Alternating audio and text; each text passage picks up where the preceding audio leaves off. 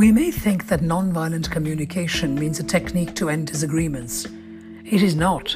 In fact, it is a method designed to increase empathy and improve the quality of life of those who practice this method, as well as the people around them. Maria Arpa shares a simple lesson on how to have nonviolent communication and challenge our unconscious biases.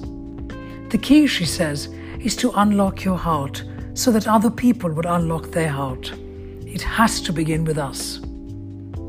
This is Between Us, Stories of Unconscious Bias. I am Smitha Tharoor.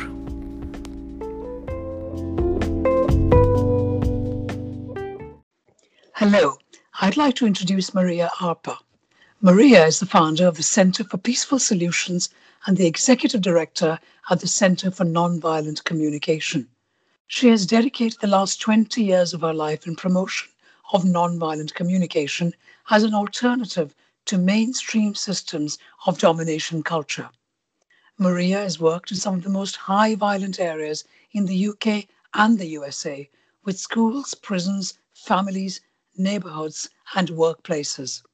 I am so pleased that Maria has joined me to share her stories on unconscious bias, because I know that she will have many, many stories that will be of interest to all of us. Thank you, Maria. Thank you, Smitha. This is really wonderful to be invited to talk to you about this subject.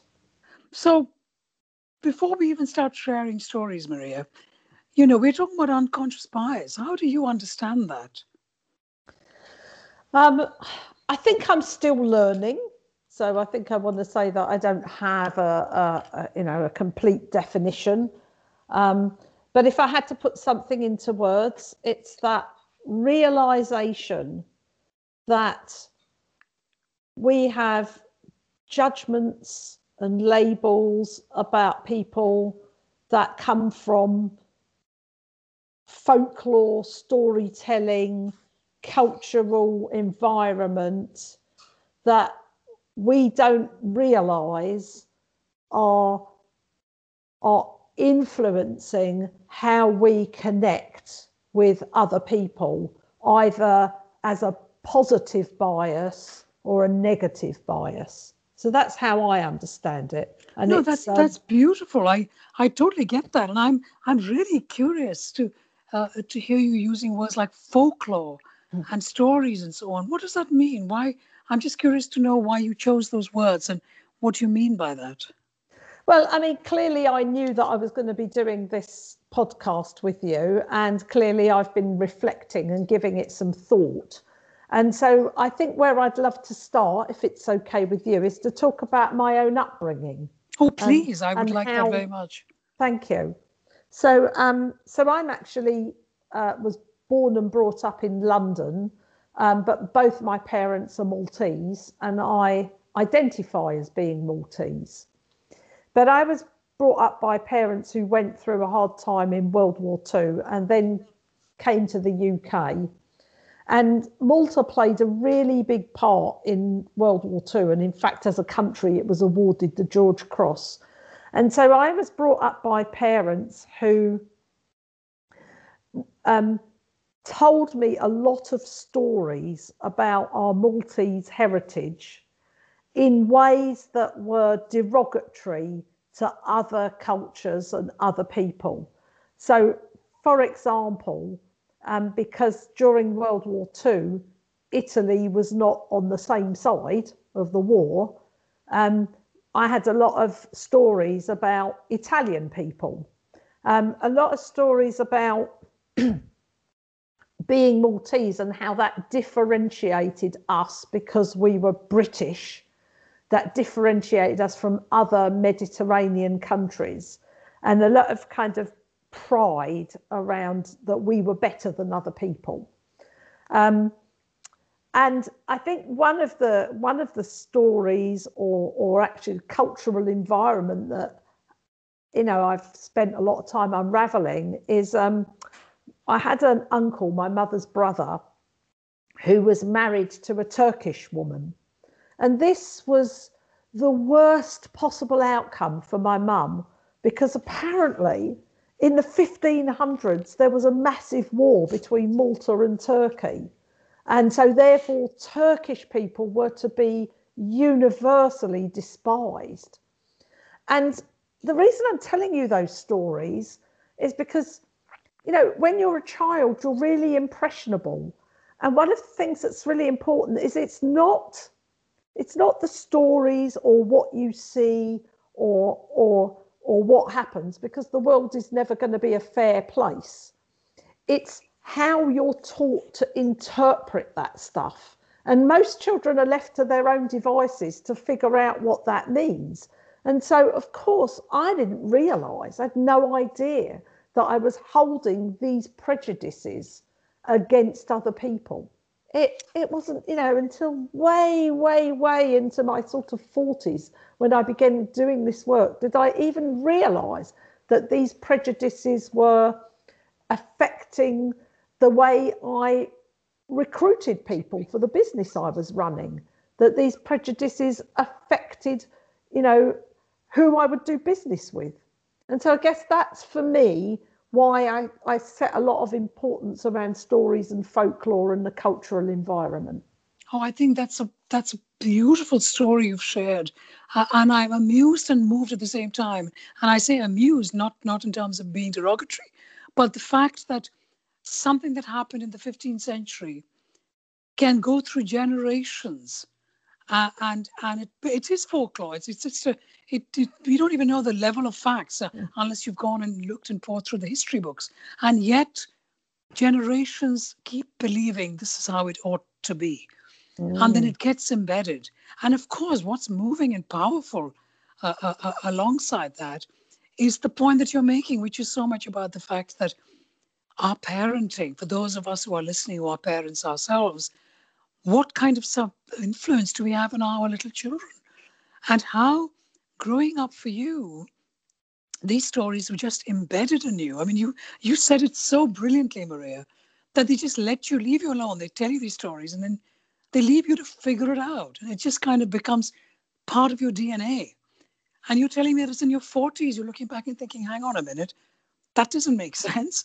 Why did I even think that? And then you start questioning and acknowledging and recognizing the folklore and the experiences that you had. That's fantastic. I thank you for that, Maria. Could you share another story? Yeah, I would love to. And I think this affects, you know, I mean, certainly most people around my age. I'm 60 now.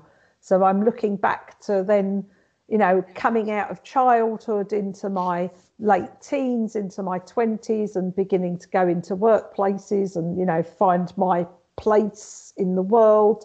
And I think it's true for everyone who was around in the sort of 60s and 70s and even into the 80s, that, you know, there were cultural jokes. There were jokes around particular groups of people or particular races or particular colours or particular religions. And we thought nothing of telling those jokes. In fact, it was a way of bonding with, you know, in inverted commas, like-minded people, that we could pick on a race or a culture or an affliction or, you know, a personality trait or something. You could pick on something and you could make jokes about it over and over and over and over again. And the level to which that reinforces something. And even though, you know, you would make jokes against a particular race, and it's just not good enough to say, well, it doesn't have an effect on me because, you know, I've got friends of that race. That's still not good enough. It's interesting you say that, because I'm just thinking, I mean, unlike you, I grew up in India, born and brought up in India, but this is not a phenomenon that is specific to the United Kingdom. And I remember when I first arrived in London, where there were these jokes, cultural jokes about the Scots, the Irish, the Welsh, and the English. And for the life of me, I can't remember which one is which. You know, somebody is a drunk and someone is stingy or whatever it might be. It's similar in India, which is, of course, a much bigger country in size and many more places, their states. But the Bengali is like so, and the Punjabi is like so, and that's exactly what I grew up in. And so what's that about then, do you think, in terms of unconscious biases?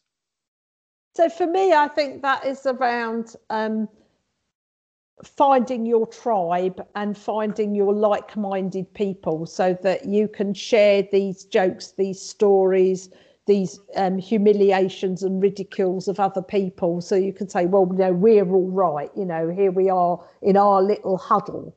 And of course, nobody's doing that consciously. It's for me, these things are all about really at the bottom, it looking for safety. So when I'm thinking about that, it's a cultural way of communicating that is now being addressed in today's world that we live in. But were you ever at the receiving end? Oh, well, that's a really interesting question, because at the very personal level, at that very individual level, there was only ever once in my life where I was personally attacked and felt frightened. And I was 14. I was on holiday in Ireland.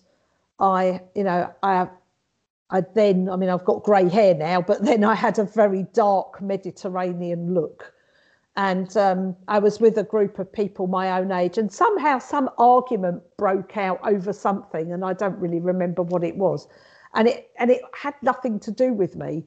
And I just remember this moment in which suddenly this group of people who, you know, belonged there and I didn't belong there, turned on me, and they all started pointing at me and going, what's this got to do with you, you effing Egyptian? Go back home, you Egyptian.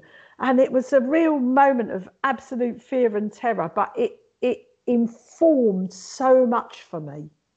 And especially as I got into, you know, alternative ways of being in the world, such as non-violence and non-violent communication and restorative justice and restorative practices, you know, I can still go back to that and say, you know, I never want any human being to ever feel that.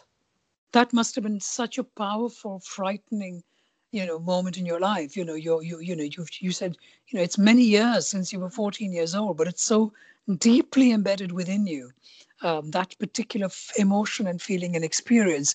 And to some degree, I imagine that has influenced you not consciously, unconsciously influenced you in the direction that you are in terms of the work that you do. I definitely think it has. And also, when I contemplate that, in the grand scheme of the world, it's such a minor incident. I mean, no physical violence was visited on me. It was a moment of just feeling scared and powerless. But I didn't actually come to any real physical harm. But the context for me of the absolute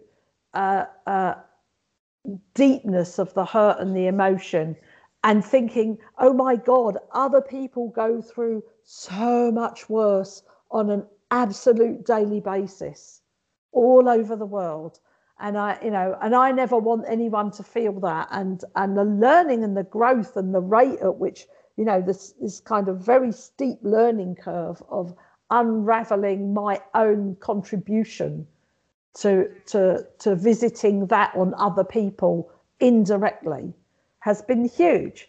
And so when you said to me, have I been on the receiving end? That's probably the one time in my life that I've experienced it directly. But indirectly, I mean, just trying to be a woman in business, I'm smiling when you say that. I went into the workplace at 17, 18, 19, and we didn't have sexual harassment. You went into the workplace as a woman and you expected that parts of your body were going to be grabbed, stroked, touched, that you were going to be on the receiving end of sexual innuendo, but not specifically one person, me, being singled out, that this was just our normal. And so, yes, so I've been on the receiving end of that. I even remember one job where someone had put me forward for a job and said, and was trying to sort of coach me for the interview. And then she asked me what religion I was. And I said, oh, well, I'm not really any religion, but I was brought up Catholic. And she said, oh, well, you know, the company is really Catholic. So you want to bring that out in the interview because it will really stand you in good stead. And, you know, these are things that have just gone on and are still going on. Well, that's the thing. But no, but I want to pull us back to my introduction of you, Maria, because I'm sure the listeners would want to know more about the work that you do in terms of, and I'm sure when you start sharing your stories around that, what that looks like in terms of unconscious bias. So you work with the Center for Peaceful Solutions. You work for nonviolent communication. Certainly people in India will know exactly what that means, because Gandhi was the person who kind of started the whole idea of nonviolent communication, as you probably know. So can you tell us a little bit more about that and how and what kind of work you do? And I'm sure within that we can talk about stories of unconscious bias. Yeah, thank you. So it's very broad. And I suppose if I were really thinking about this of you know, what is it I do, I'm really interested in social change. I'm really interested in social transformation. And I'm really interested in our mainstream systems in society, which I call domination culture. And in domination culture is a hierarchical system where there's always someone further up the food chain that can punish you and tell you what's right or wrong or whether you're good or bad. And I'm really interested in principles of non-violence and restorative justice. And so I see myself as someone who uses a non-violent approach to provide an alternative to the indoctrination of domination culture and even as a disruptor, I guess. So can you please give us an example? Because I think for us to understand it better, what does that look like? Can you give us a case study, a story maybe?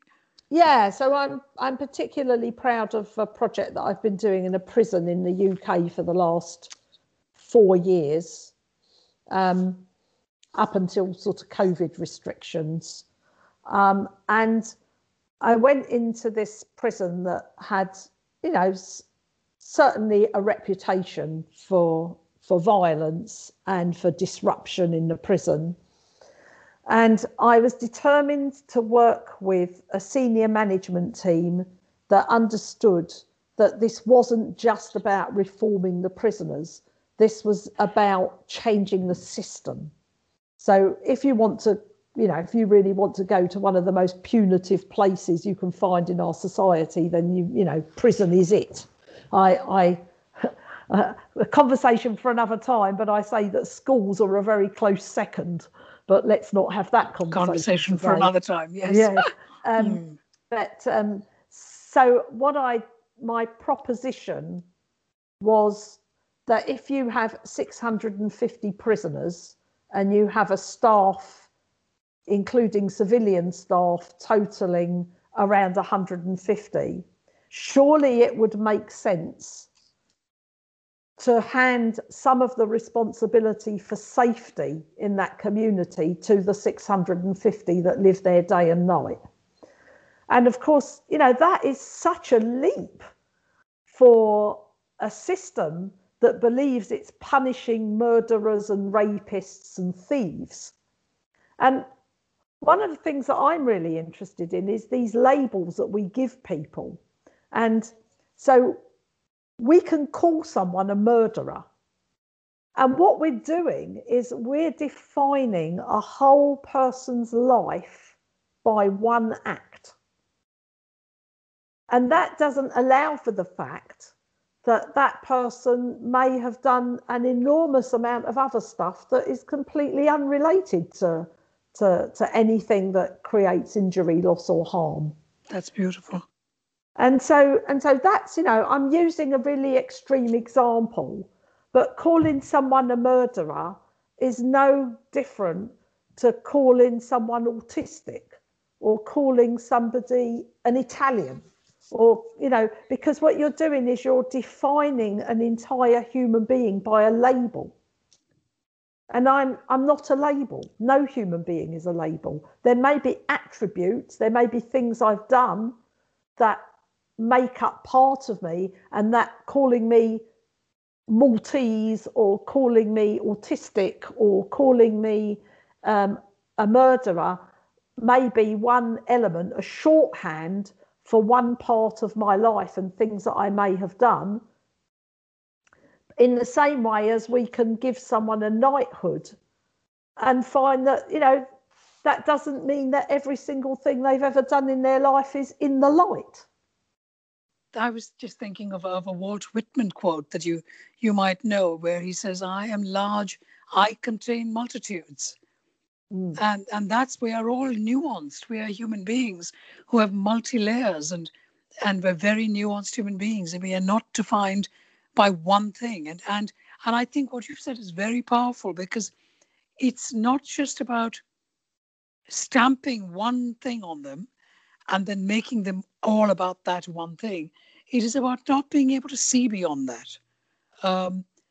And everything we discuss with or about them is seen under the headline of that one stamp. Yeah. So that is the power of our unconscious bias, which is really beautifully said, because we have all done it. We have all done it. I mean, I remember, just want to share a quick story with you. A long time ago now, I remember my son had a very good friend, Ben, has a very good friend, Ben, should I say, and they had known each other for years. And it was after they knew each other for a very long time, for some reason, because it was contextual, I realized that Ben is gay. And I remember saying to my son, but how come you never told me Ben is gay? He said, why do you need to know? And that was so powerful. This is a very old story now, probably, I don't know, 10, 12, 15 years ago. But that was so powerful then. That was a life lesson for me about defining people, because one aspect of what makes them different. I mean, who cares what his sexuality is? He's a friend, end of story. You know, is he a good friend? Will he be there for you? And you hang out together? You know, those are the things I need to know. So what you're saying, whether it's murder or whether it's sexuality, whether it's Maltese, it's irrelevant. It's about how we just put people, we put a stamp on them with one word or one letter or one something to define them, and then of course that's what they become, rather than a person. You know, I am large, I contain multitude. So thank you so much for that, Maria. Something else that you might be able to share with us? Well, one of the things I wanted to do was just complete the loop on the prison project. Oh, please do. Yeah. So because we started that and then we didn't really finish it. So to complete the loop on the prison project, you know, where, you know, I mean, obviously there's been a lot of struggle, there's been a lot of dialogue, there's been a lot of resistance, there's been a lot of optimism. But where we ended up by adopting this approach of saying, you know, we're all humans together, and what we really want in a prison is safety. A prison cannot operate if there isn't safety as a first basic human need. And so what we've ended up with is 25 prisoners trained in the communications model I created called the Dialogue Roadmap, who are facilitators. So these are prisoners who are facilitating processes for other prisoners who are in conflict, struggling with mental health issues or addictions or self-harm, or have problems with their family on the outside, and allowing those prisoners who may have murdered somebody, who may have committed rape, who may have committed fraud, but allowing those prisoners to find out other parts of themselves in which they can be of service to other people in the prison who are struggling. And we took that prison from having problems to being one of the safest jails in the prison estate. That's such a brilliant story, because what you are doing, if we think about it in terms of the headline of unconscious bias, is that you are asking people, the prisoners themselves, to challenge their own unconscious biases and the people who perceive them within the prison about what they think of them, the stamp that you and I were just talking about, and challenging their unconscious biases about that person because he or she did X, Y, or Z. And then within that challenging and self-reflection, getting them to be in an area that is considered a safer place for them. I mean, that's a great story. Thank you for that, Maria. It's an amazing project, and I think, I'm proud of the work I and the bet you people are. that have been helped.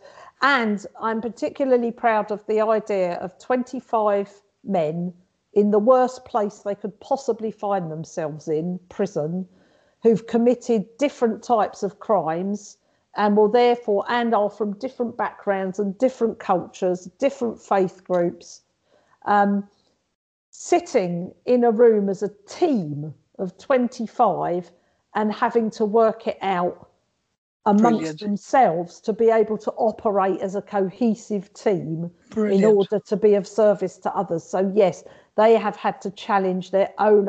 I had to challenge my unconscious biases around, do I want to sit in a room with somebody who has, committed offences that are sexual towards children. And then they've had to challenge their own unconscious bias because these are people that on the outside would never have met each other or had anything to do with each other. Yeah, this is brilliant. I love it. I mean, it's so many different aspects of how they and you and all the people connected with this project are challenging their unconscious bias. That's great, Maria. Any other story that you could share with us? Oh, there are so many. I bet.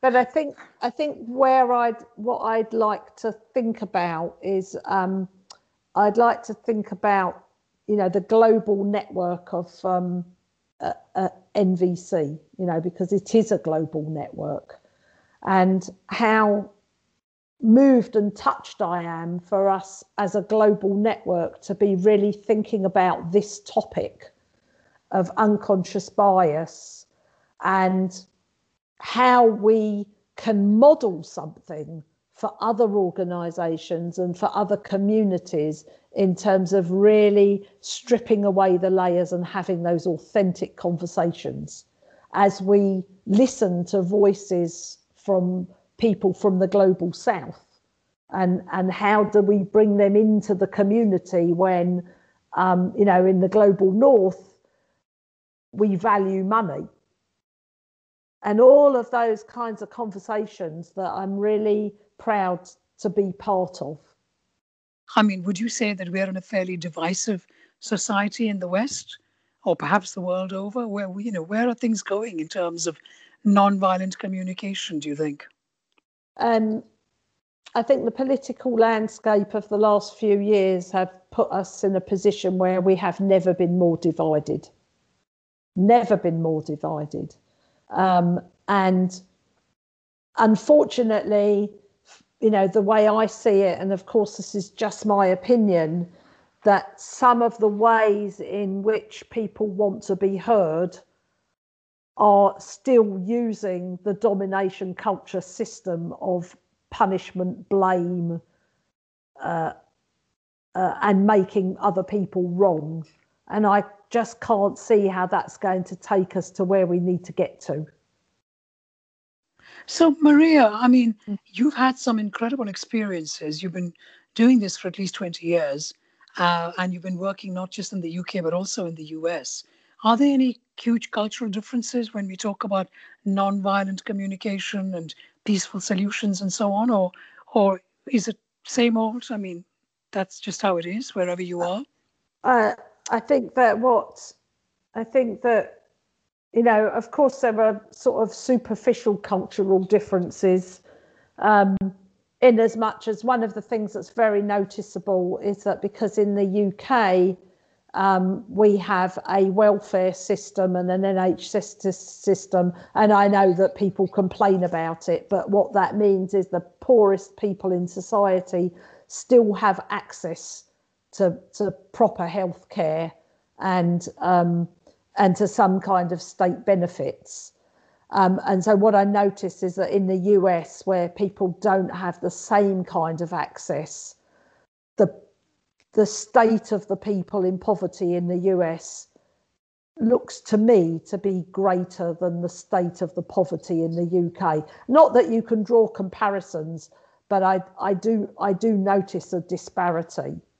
But at the end of the day, the truth is all human beings, it doesn't matter where you've come from, what you've done, what religion you believe in, what job you do, what side of the law you're on, it really doesn't matter. All human beings have a heart. And the key to this is unlocking our hearts. And I have to unlock my heart first. And when I unlock my heart, other people will unlock their heart. And at that point, we can begin the dialogue. Oh, that's beautiful. That is so beautiful. That's how you challenge your unconscious biases, by unlocking your heart so that other people can unlock theirs. And then you build up a trust. That is so moving and really wonderful. Maria Harper, thank you so much for sharing your stories of unconscious bias. Thank you. It's been a real pleasure, and I've really enjoyed the quality of your questions and your facilitation. Thank you, Smitha. Thank you, Maria.